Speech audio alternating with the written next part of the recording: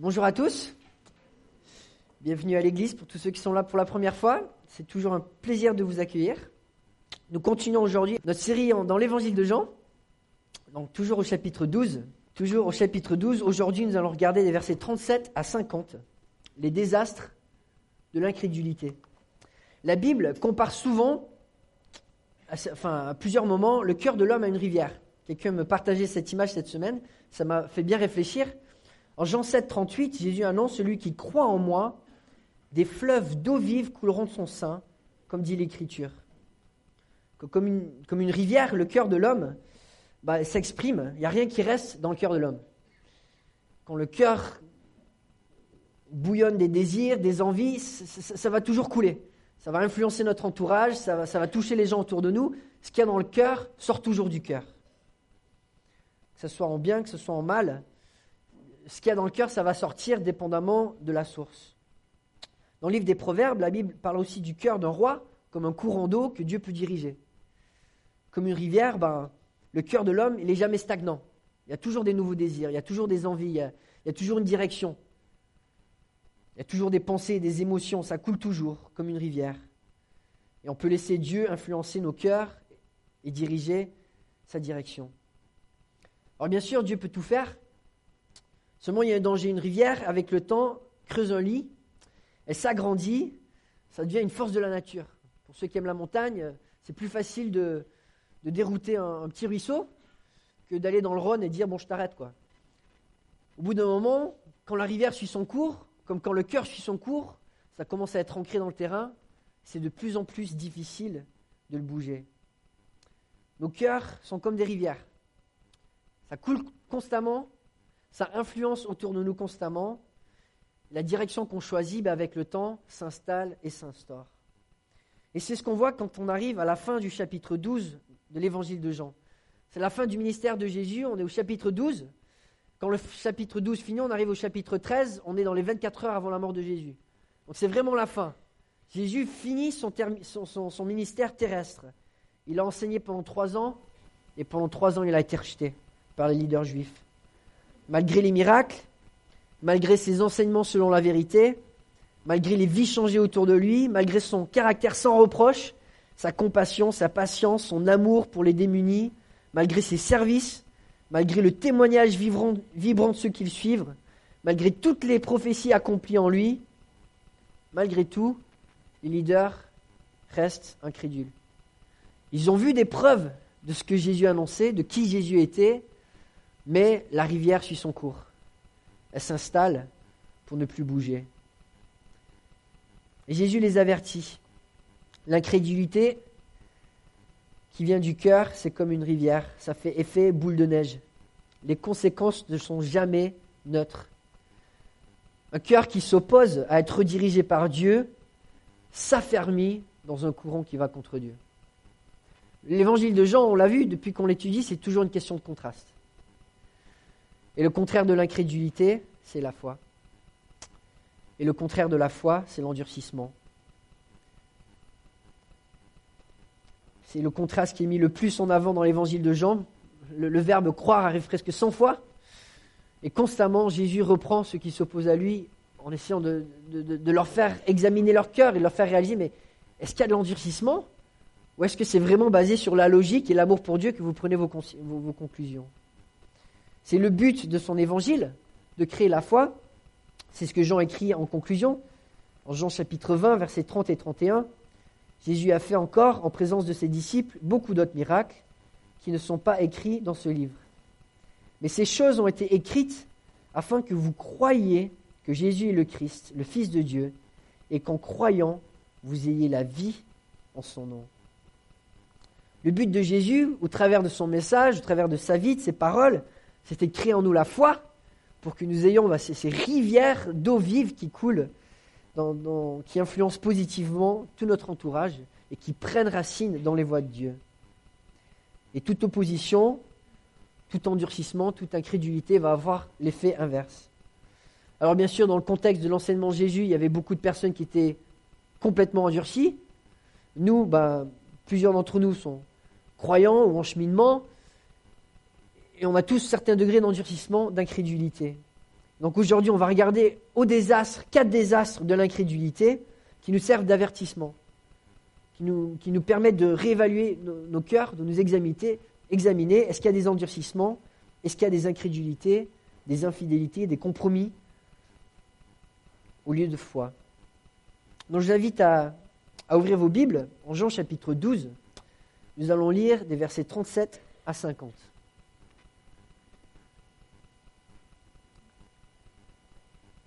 Verset 37. Malgré tous les signes miraculeux qu'il avait faits devant eux, ils ne croyaient pas en lui.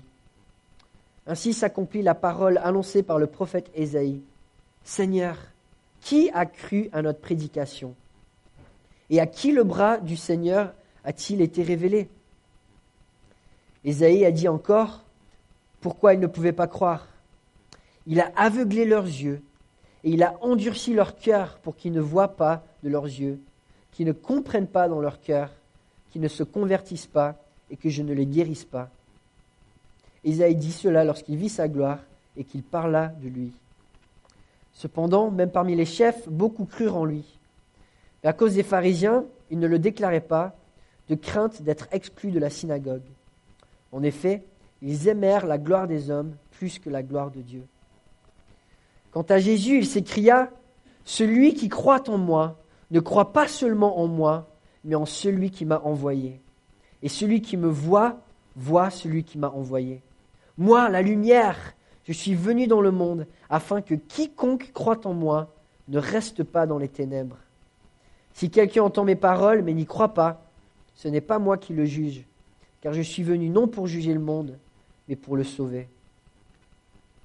Celui qui me rejette et qui n'accepte pas mes paroles a son juge, la parole que j'ai annoncée. C'est elle qui le jugera le dernier jour. En effet, je n'ai pas parlé de ma propre initiative, mais le Père qui m'a envoyé m'a prescrit lui-même ce que je dois dire et annoncer. Et je sais que son commandement est la vie éternelle. C'est pourquoi ce que j'annonce, je l'annonce comme le Père me l'a dit. Je t'invite à prier avec moi. Père Céleste, on se tourne vers ta parole pour être enseigné, pour grandir, pour changer, pour te connaître. De nous d'avoir des cœurs humbles qui savent se remettre en question, des cœurs qui ont soif de recevoir ta vérité. En ton nom, on prie. Amen. Aujourd'hui, nous regardons 4 désastres de l'incrédulité. Et le premier désastre, comme je le disais, c'est l'effet boule de neige. L'incrédulité génère toujours plus d'incrédulité. C'est ce qu'on voit dans les premiers versets qu'on a lus. Malgré tous les signes miraculeux qu'il avait fait devant eux, ils ne croyaient pas en lui. Ainsi s'accomplit la parole annoncée par le prophète Ésaïe. Seigneur, qui a cru à notre prédication? Et à qui le bras du Seigneur a-t-il été révélé? Ésaïe a dit encore pourquoi ils ne pouvaient pas croire. Il a aveuglé leurs yeux et il a endurci leur cœur pour qu'ils ne voient pas de leurs yeux, qu'ils ne comprennent pas dans leur cœur, qu'ils ne se convertissent pas et que je ne les guérisse pas. Ésaïe dit cela lorsqu'il vit sa gloire et qu'il parla de lui. Pour remettre une fois de plus dans le contexte, Jésus est entré dans Jérusalem au début du chapitre, l'entrée triomphale entre guillemets. La foule le proclame comme Messie, proclame des paroles messianiques, béni est celui qui vient au nom du Seigneur. Et puis dès qu'il parle de sa mort, il le rejette. Ah mais toi, si tu vas mourir, on n'a pas besoin de toi. Et on voit pendant tout son ministère, la relation entre Jésus et le peuple, c'est les montagnes russes. Jésus fait des miracles, Jésus, on t'aime bien. Et Jésus parle de la repentance, ah non, mais on t'aime plus là. Et puis Jésus va faire du bien, ah mais on l'aime bien. Et puis Jésus parle de jugement et de péché, ah non, mais là on t'aime plus. Et tout cela, à chaque fois, en l'espace de secondes. Vraiment en l'espace de secondes. Les foules viennent vers Jésus par milliers, ils viennent comme des fans, ils ont envie de l'écouter, ils ont envie de le toucher, ils ont envie de le voir. Puis quand Jésus parle du royaume de Dieu, qui est un roi, qui signifie obéissance, soumission, là on t'aime plus. Et Jean nous donne une explication à tout cela, tout simplement c'est l'endurcissement. Un endurcissement qui dans le peuple d'Israël dure depuis des siècles. Depuis même des millénaires. Quand on regarde à l'Ancien Testament, depuis le début, il y avait toujours un reste, toujours une faible partie du peuple qui avait vraiment un cœur tendre, et qui cherchaient Dieu. Donc Jean cite premièrement Ésaïe 53, un passage que les gens connaissaient bien.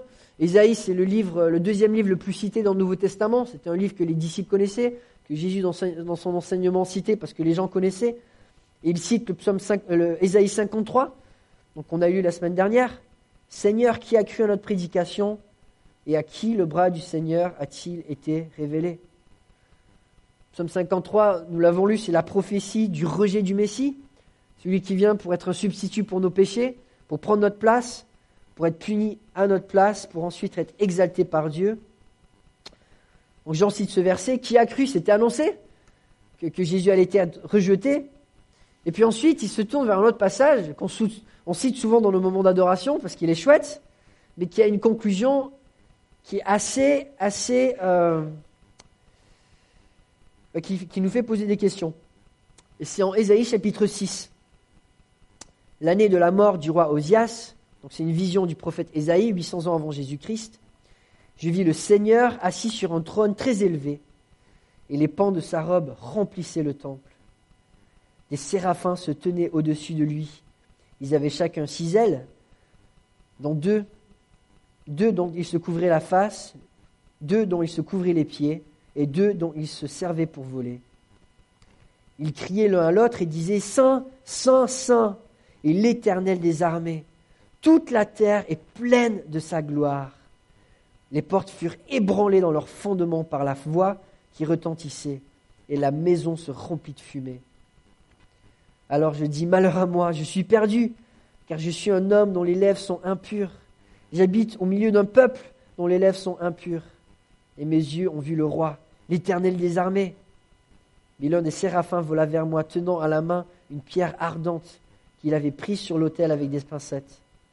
Il en toucha ma bouche et dit, ceci a touché tes lèvres, ton iniquité est enlevée et ton péché est expié. J'entendis la voix du Seigneur disant, qui enverrai-je et qui marchera pour nous? Je répondis, me voici, envoie-moi. Et là on lit ces versets, on se dit, ouais, à fond. Ésaïe il a vu la gloire de Dieu, une image dont les cieux sont ébranlés par la puissance et la beauté de Dieu. Et Ésaïe il est devant ce spectacle, il est bouche bée, il se rend compte de son indignité. Mais malgré son indignité, Dieu fait un geste pour l'accueillir, pour le pardonner. Alors qu'il mérite rien, Dieu va vers lui. Et puis Dieu dit, c'est ce pardon, je vais l'étendre à encore plus de personnes. Mais qui est-ce que je peux envoyer? Et puis Ésaïe qui dit, mais moi, envoie-moi. Et là on lit ces versets, on se dit, ouais. Et puis on lit le verset d'après. Il dit alors, va et dis à ce peuple, vous entendrez et vous ne comprenez point. Vous verrez et vous ne saisirez point. Rends insensible le cœur de ce peuple, endurcis ses oreilles et bouche-lui les yeux, pour qu'il ne voie point de ses yeux, n'entende point de ses oreilles, ne comprenne point de son cœur, ne se convertisse point et ne soit point guéri. Et là on se dit, mais c'est incroyable. Et Isaïe, il a vu quelque chose de tellement fort. Et s'il allait vers le peuple pour leur partager ces choses, mais le peuple, est-ce qu'il croirait? Et Jean fait le parallèle, mais cette génération d'Ésaïe, c'était la même génération que Jésus. Ils avaient déjà entendu, ils avaient déjà vu, mais leur cœur était endurci. Et en leur faisant voir davantage, en leur révélant davantage, tout ce que ça engendre, c'est encore plus d'endurcissement.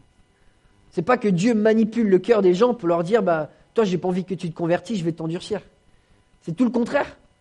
On voit dans ce passage, comme en Jean, que Jésus, comme Ésaïe, que la parole est annoncée, qu'il y a des miracles qui sont faits, les gens voient l'œuvre de Dieu, les gens entendent parler de l'œuvre de Dieu, sauf que les cœurs sont endurcis, et plus la parole est annoncée, plus les cœurs continuent dans cette voie. Parce que l'endurcissement génère plus d'endurcissement. L'incrédulité donne naissance toujours à plus d'incrédulité. C'est pas que Dieu ne se a pas souci du peuple, au contraire. Il dit à Ésaïe, je t'envoie encore. Je t'envoie. Parce que peut-être que parmi tous ces gens qui me rejettent, il y en aura encore quelques-uns qui se repentiront. Le peuple, en tant que tel, dans son ensemble, je sais, ils se sont déjà endurcis. Leur voix est décidée et le peuple ne changera pas. Mais toi, je t'envoie quand même, parce que ton message continue à donner la vie. On retrouve la même chose avec l'histoire de Moïse et Aaron. Dieu envoie son prophète devant Pharaon pour plaider devant lui. Mais repens-toi de tes voies, arrête d'opprimer mon peuple. Et on voit dans les Écritures, 10 fois Pharaon endurcit son cœur, et 10 fois il est écrit que Dieu endurcit le cœur de Pharaon. Mais comment est-ce que Dieu endurcit le cœur de Pharaon? En lui rappelant, repens-toi. Et c'est là où il y a l'incrédulité qui fait effet boule de neige et qui s'endurcit de plus en plus, de plus en plus. Comme je disais, l'incrédulité, ça touche les non-croyants d'une certaine manière, mais ça nous touche à tous. Dès que nous ne prenons pas au sérieux la parole de Dieu, que ce soit ses promesses, que ce soit ses commandements. Et l'avertissement des Écritures est solennel. Parce que le fruit de l'incrédulité est toujours plus d'incrédulité. Quand on commence à faire des petits compromis dans notre cœur en disant « mais cette parole, elle n'est pas pour moi. Cette promesse, je ne vais pas la croire. Ou ce commandement, je ne vais pas l'obéir. » L'effet ne peut être que de l'endurcissement, que de la séparation et plus de distance avec Dieu. L'incrédulité est dévastatrice, tout simplement parce que c'est le contraire de la foi. Et la Bible dit, notamment en Hébreux 11:6, « Or sans la foi, il est impossible de lui être agréable. » Un cœur qui persiste à désobéir au commandement de Dieu, quand il sait ce qu'il doit faire, ou qui refuse de croire en ses promesses, quand il continue de s'inquiéter ou de continuer dans l'amertume, quand il y a des promesses, est un cœur dont la rivière va produire du poison, va s'ancrer dans la mauvaise voie et va créer des désastres. C'est pour cela que Jean insiste tellement dans son évangile sur la nécessité de croire pleinement en Jésus et en son œuvre. Si le fruit de l'incrédulité, c'est pas de comprendre, alors que le message est annoncé, c'est de ne pas voir quand l'œuvre de Dieu est manifestée, c'est de ne pas être guéri, c'est de ne pas être sauvé. Mais qu'est-ce que c'est que le fruit de la foi? C'est tout le contraire. La foi, c'est de comprendre. La foi, c'est de voir. La foi, c'est d'entendre. La foi, c'est d'être guéri. La foi, c'est d'être sauvé. C'est toutes ces belles choses que Jésus promet dans cet évangile de Jean. C'est simple. Tout ce que l'incrédulité ne nous permet pas d'obtenir, la foi nous permet de l'obtenir. C'est simple. Quand Dieu frappe à la porte de notre cœur en disant « Mais vas-y, obéis-moi, j'ai quelque chose pour toi », l'incrédulité nous donne exactement l'opposé de ce que la foi veut nous donner. William Carey, un des premiers missionnaires de l'ère moderne en Inde, qui a vu Dieu à l'œuvre de manière magnifique dans son ministère, disait « Attendez-vous à de grandes choses de Dieu, tentez de grandes choses pour Dieu. » C'est ça la foi. C'est ça la foi. Attendons-nous à de grandes choses pour Dieu, tentons de grandes choses pour Dieu. L'incrédulité nous renferme sur les petits plaisirs d'un monde qui est en mode d'autodestruction. La foi nous ouvre vers les plaisirs d'un monde éternel qui est en construction. C'est le contraste que Jean nous donne. Notre monde, on peut s'endurcir comme ces leaders qui voulaient garder leur statut, qui voulaient être bien vus de leur génération. Mais dans quel but? Dans quel but? Pour avoir les petits plaisirs d'un monde qui se détruit, au lieu d'investir dans les plaisirs éternels d'un monde qui se construit. Le premier avertissement de ce passage, c'est que l'incrédulité produit toujours plus d'incrédulité.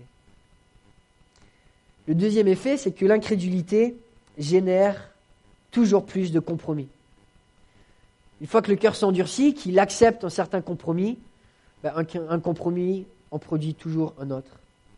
C'est ce qu'on voit à partir du verset 41. Ésaïe dit cela lorsqu'il vit sa gloire, qui parla de lui. Petit clin d'œil. Ésaïe dit, celui que j'ai vu, c'est Jésus. Jean dit que celui que Ésaïe avait vu dans cette vision de gloire, c'était Jésus, celui qui est toujours là, qui est devant eux.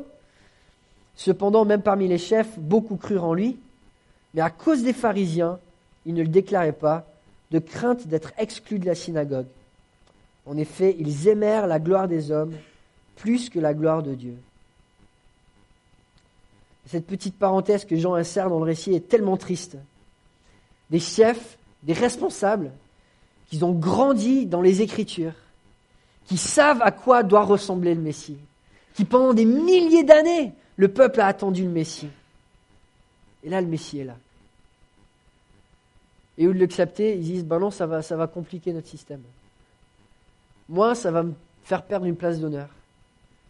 Je risque d'être exclu de la synagogue. Et là, ils acceptent de renier la vérité qu'ils connaissent, de se renier eux-mêmes d'un point de vue, leur appel, leur origine, leur but. Dieu avait appelé Israël dans le but de générer ce Messie. C'était la promesse faite à Abraham. De ta descendance, toutes les nations seront bénies. Et ça, c'est la promesse accomplie en Jésus-Christ. Et ces leaders sont prêts à renier leur Dieu, à se renier eux-mêmes dans leur identité pour accepter délibérément un mensonge. Et l'incrédulité, ce n'est pas simplement de rejeter le message de Dieu, mais c'est de se rejeter nous-mêmes.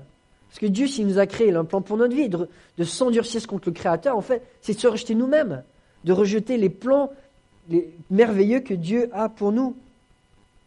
C'est tellement tragique. Parce que rejeter Dieu, c'est se rejeter soi, notre origine, notre but et notre destinée. Et ces chefs préfèrent la gloire des hommes à la gloire de Dieu. Ils ont entendu la vérité, ils ont reconnu que c'est la vérité, ils ont vu Jésus de leurs propres yeux, ils ont vu que Jésus avait raison, qu'il enseigne selon la vérité, et pourtant ils sont prêts à accepter un mensonge. Mais quelle espérance reste-t-il à une personne qui accepte délibérément un mensonge? Mais il reste quoi? Il reste quoi comme fierté, comme honneur, comme sens à la vie?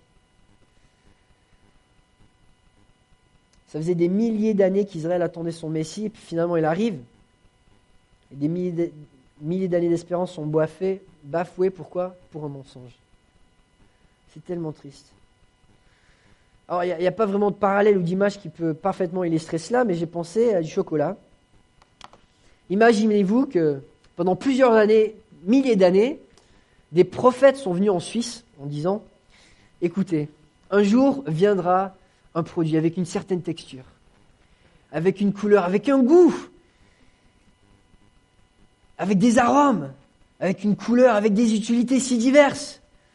Un cadeau va vous être donné à vous, aux Suisses. C'est déjà annoncé, ça va venir. » En attendant, le peuple, ils ont une idée de à quoi va ressembler le chocolat. Donc pour l'instant, ils mangent des insectes parce que ça ressemble un petit peu. Donc ils mangent des insectes pendant des milliers d'années en espérant qu'un jour arrive le chocolat. Et puis un étranger arrive avec des fèves de cacao, une recette. Il commence à faire du chocolat. Et les gens y goûtent. Ils disent « Ah, ça c'est bon ça. On reconnaît, c'est bon ça. » Et puis l'étranger leur dit « Écoutez, je vous donne la recette. Et j'ai une réserve de fèves de cacao qui est infinie. Vous pouvez épuiser. » Et puis ils disent « Ouais, mais en fait ça va compliquer la vie là parce qu'on a toute une économie sur les insectes et puis ça va casser la chose. Donc en fait, non, finalement on ne va pas prendre le chocolat. » Et là, le monde entier s'écrie avec fureur. Mais non, mais les Suisses doivent avoir le chocolat. Ce que les Juifs peuvent faire avec le chocolat, il n'y a personne qui peut le faire. Et c'était pareil avec Israël et le Messie.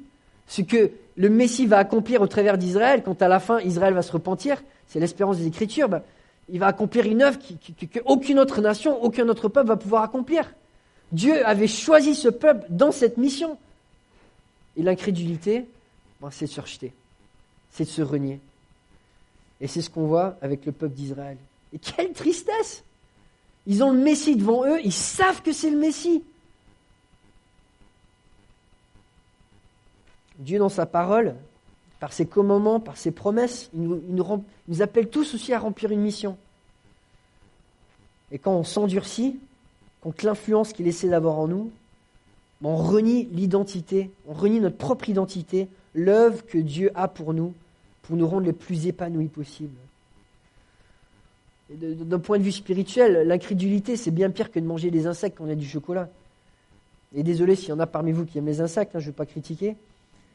Mais quelque part, l'incrédulité, c'est de piétiner l'image de Dieu que Dieu nous a donnée lorsqu'il a créé l'homme à son image. C'est de piétiner cette image. Échanger la gloire de l'homme pour la gloire de Dieu, mais c'est quoi comme troc? Tous les années, on donne des prix Nobel, en chimie ou en physique ou en biologie. pour des gens qui ont passé toute leur vie pour découvrir un milliardième du milliardième du milliardième de ce que Dieu a inventé en quelques secondes.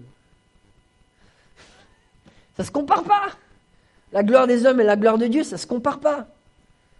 On fait des belles découvertes en physique, en astronomie, on envoie des satellites qui nous ramènent des photos incroyables. C'est merveille que Dieu a planifié, inventé, pensé, démontré en quelques secondes. On visite des musées, à la gloire du génie humain, puis bon, c'est chouette, il y a des choses chouettes dans les musées. Mais comme disait un des professeurs de mon épouse, c'est souvent c'est à la gloire des morts, quoi. On va dans des musées pour célébrer des morts. Mais quand on célèbre l'œuvre de Dieu, c'est une œuvre qui est vivante. Vous avez regardé un coucher de soleil, un lever de soleil, c'est différent chaque jour. Quand on regarde l'œuvre de Dieu dans sa bonté, dans sa bienveillance, dans sa grâce, chaque jour, c'est un spectacle qui est nouveau. On ne peut pas comparer la gloire de Dieu à la gloire des hommes. Le contraste, bibliquement, il est tellement clair. Un côté, c'est la mort, un côté, c'est la vie. Et là, le choix de ces leaders, on le sait, ça mène à la mort. Alors que le choix que Jésus est en train d'offrir, c'est la vie éternelle. Échanger la gloire des hommes pour la gloire de Dieu pour la gloire des hommes, c'est de la folie. C'est de la folie. Alors, on a tous nos luttes, nos faiblesses, nos tentations. Et c'est facile des fois de laisser agir un petit compromis. En disant, de toute façon, je suis comme ça. Ou de toute façon, c'est trop dur. Ou de toute façon, là, ça me fait du bien. Et on ne se rend pas compte. La Bible nous dit, notre cœur est comme une rivière. Un compromis, ça va couler. Ça va couler. Ça va s'ancrer. Alors que la foi est complètement libératrice. Oui, c'est vrai que les tentations peuvent être difficiles. La Bible nous appelle souvent à nager contre-courant contre les idéologies de notre culture et ses valeurs. Des fois, un petit compromis simplifie tellement les choses. Mais seule la foi nous permet de vivre dans le plan de Dieu. C'est aussi simple que ça. Et dans le plan de Dieu, il y a la gloire de Dieu. Il y a la vie, il y a l'espérance, il y a l'abondance. Et le compromis, nous en sépare. Et Jésus avertit. Et Jean avertit dans son évangile. Un compromis va générer plus de compromis. Une incrédulité va en générer plus d'incrédulité. Et le message continue. L'incrédulité génère aussi plus de ténèbres. Et là, c'est les paroles directes de Jésus qui dit au verset 44. Quant à Jésus, il s'écria, celui qui croit en moi, ne croit pas seulement en moi, mais en celui qui m'a envoyé. Et celui qui me voit, voit celui qui m'a envoyé. Moi, la lumière, je suis venu dans le monde, afin que quiconque croit en moi ne reste pas dans les ténèbres. Les ténèbres, on les connaît. On en parle depuis plusieurs semaines. C'est notre monde. Les jalousies, les calomnies, les mensonges, les divisions, les abus, la violence, les conflits, les convoitises, l'orgueil, l'égocentrisme, les souffrances, l'amertume, l'anxiété, la peur, la mort. C'est notre monde, un monde de ténèbres. Jésus, il est venu pour amener tout le contraire. Offrir la lumière, la vérité, l'unité, la paix, le partage, l'amour, le don de soi, la guérison, le pardon, l'espérance, la vraie fierté, la vie. Tout rejet de Jésus et le rejet de sa lumière. L'incrédulité ne peut générer que plus de ténèbres, avec tout ce que cela représente. Et Jésus l'annonce pleinement. Celui qui croit en lui, croit en celui qui l'a envoyé. C'est comme l'histoire des chocolats et des insectes. Pendant des siècles, Dieu a décrit le caractère du Messie, sa puissance, son œuvre. Et Jésus arrive et il représente tous ses attributs, il les porte tous. Il est sans péché, fait des miracles, il ressuscite les morts. Celui qui connaît doit reconnaître que c'est Jésus. Il ressuscite les morts. Jésus est venu en représentant tout ce que Dieu était, avec quoi il était décrit dans l'Ancien Testament. Tous les attributs de Dieu dans la Bible sont révélés en Jésus-Christ, il n'en manque pas. Jésus-Christ est Dieu fait homme, et rejeter Christ, c'est rejeter Dieu. Et pourquoi est-ce que Jésus est venu ? Pour que celui qui croit en lui ne reste pas dans les ténèbres. Et je sais qu'on vit dans un monde de ténèbres, un monde d'incrédulité. C'est comme ça que tout a commencé. Satan était incrédule. Il a renié le plan que Dieu avait pour lui en disant non, moi j'ai quelque chose de mieux. Je ne vais pas accepter le plan de Dieu, je vais m'en créer un autre. Je vais croire en moi-même. Adam et Ève, ils ont fait la même chose. On va être incrédule au plan que Dieu a pour nous. On va désobéir, on va créer notre propre voie. On veut connaître le bien et le mal à notre manière. Et chaque génération, depuis, a continué à suivre un monde qui est rempli d'incrédulité, qui est rempli de ténèbres. L'un va avec l'autre. Tout rejet de Dieu, un rejet de la lumière et l'acceptation de plus de ténèbres, plus de mensonges, plus de désespoir, plus de souffrance. L'incrédulité, l'endurcissement, le compromis génèrent toujours plus de ténèbres. Et seule la foi éclaire et délivre de l'ombre. Georges Muller, un pilier de la foi, disait « Le commencement de l'anxiété est là où la foi s'arrête. Et le commencement de la foi est là où l'anxiété s'arrête. » Ça nous arrive d'avoir peur de temps en temps, d'être anxieux, d'être inquiet. Ces sentiments, est-ce que c'est l'œuvre, c'est le fruit de la lumière ou c'est le fruit des ténèbres? On peut avoir quelques exceptions, mais en général, d'où ça vient? C'est le fruit des ténèbres. C'est le fruit pour lequel Dieu est venu nous en délivrer. L'anxiété, c'est un manque de confiance en Dieu, un manque de foi. Et la foi nous délivre du poids de nos inquiétudes. Parce que la foi en elle-même, c'est l'assurance de la présence de Dieu à nos côtés. Enfin, si Dieu est avec nous, qui est contre nous? La foi, c'est l'interrupteur à la lumière divine qui illumine avec sagesse toutes les situations de nos vies. Lewis, l'écrivain anglais, aussi auteur des Chroniques de Narnia, écrivait entre autres « Je crois dans le christianisme comme je crois que le soleil s'est levé. Non seulement parce que je le vois, mais par lui, je vois tout le reste. » Et des fois, on parle avec des gens, on leur demande un peu leur vision du monde. Alors, il y a des trous, il y a des mensonges, il y a des suppositions, il y a des incohérences. Et on se demande, mais pourquoi est-ce que les gens acceptent ça? Pourquoi accepter autant d'incohérences? Pourtant accepter autant de ténèbres? Alors les gens me disent, mais moi de toute façon, le surnaturel, ça ne fait pas partie de mon système, je ne peux pas le croire. Et moi je leur dis, mais de toute façon, on a toutes nos présuppositions. Et moi, ma présupposition, c'est qu'il faut commencer avec la lumière. Une fois que tu commences avec la lumière, ça éclaire tout le reste.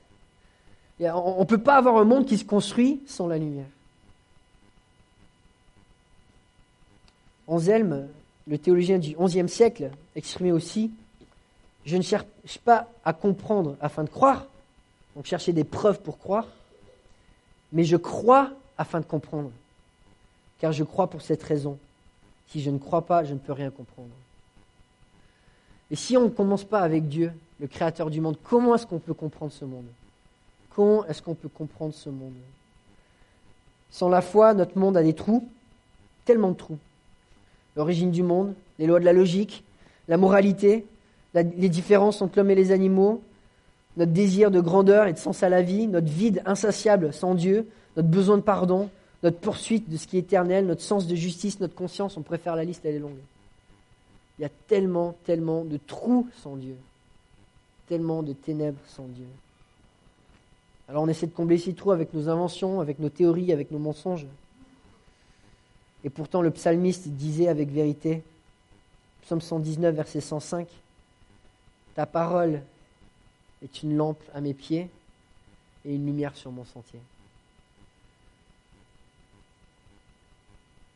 L'incrédulité générera toujours plus de ténèbres, alors que la foi générera toujours plus de lumière.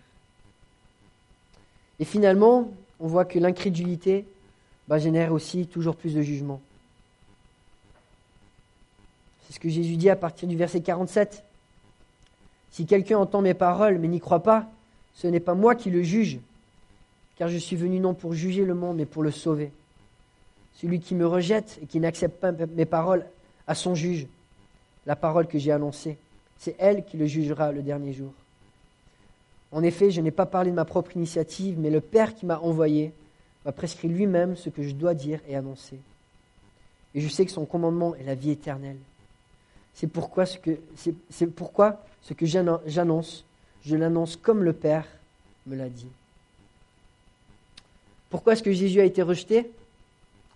Parce qu'il annonçait un message d'obéissance à la parole de Dieu. Les pharisiens, les leaders juifs vivaient dans le compromis. Ils prenaient et laissaient ce qu'ils voulaient de la parole. Plusieurs choses laissées de côté, on le voit dans les évangiles.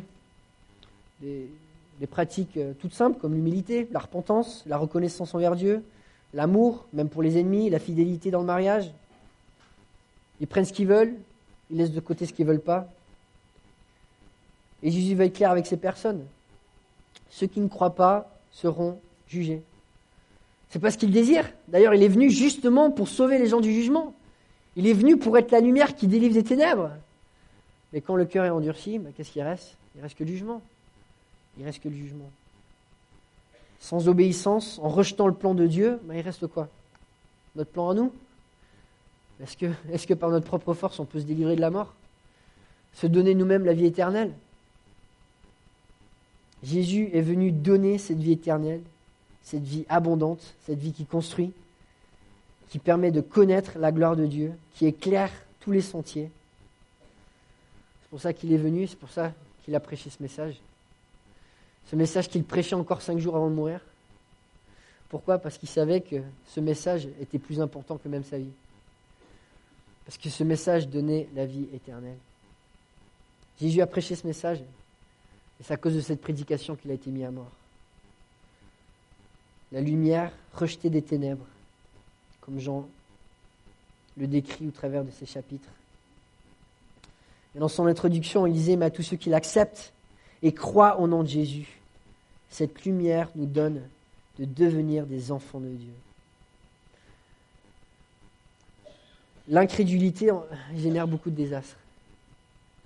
Mais la foi génère des spectacles merveilleux, de la gloire de Dieu, de sa présence dans nos vies, de sa proximité, de sa vie abondante. Les ténèbres rejetteront toujours la lumière, mais quand la foi est instaurée, les ténèbres se dissipent. Et ça, c'est notre espérance. Jésus est venu, il a été rejeté de la masse, mais il y a des points de lumière qui ont commencé à briller. Et ces points de lumière ont créé d'autres points de lumière, qui au fil des générations ont créé d'autres points de lumière. Et un jour, c'est arrivé jusqu'à nous. Maintenant, c'est à notre tour d'être des points de lumière pour générer d'autres points de lumière. Oui, la situation n'est pas facile, parce que les ténèbres rejettent la lumière. Mais il faut être encouragé, parce que ce que Jésus a fait, ça continue d'être accompli. Et ça va continuer d'être accompli jusqu'à son retour. Amen. Prions ensemble.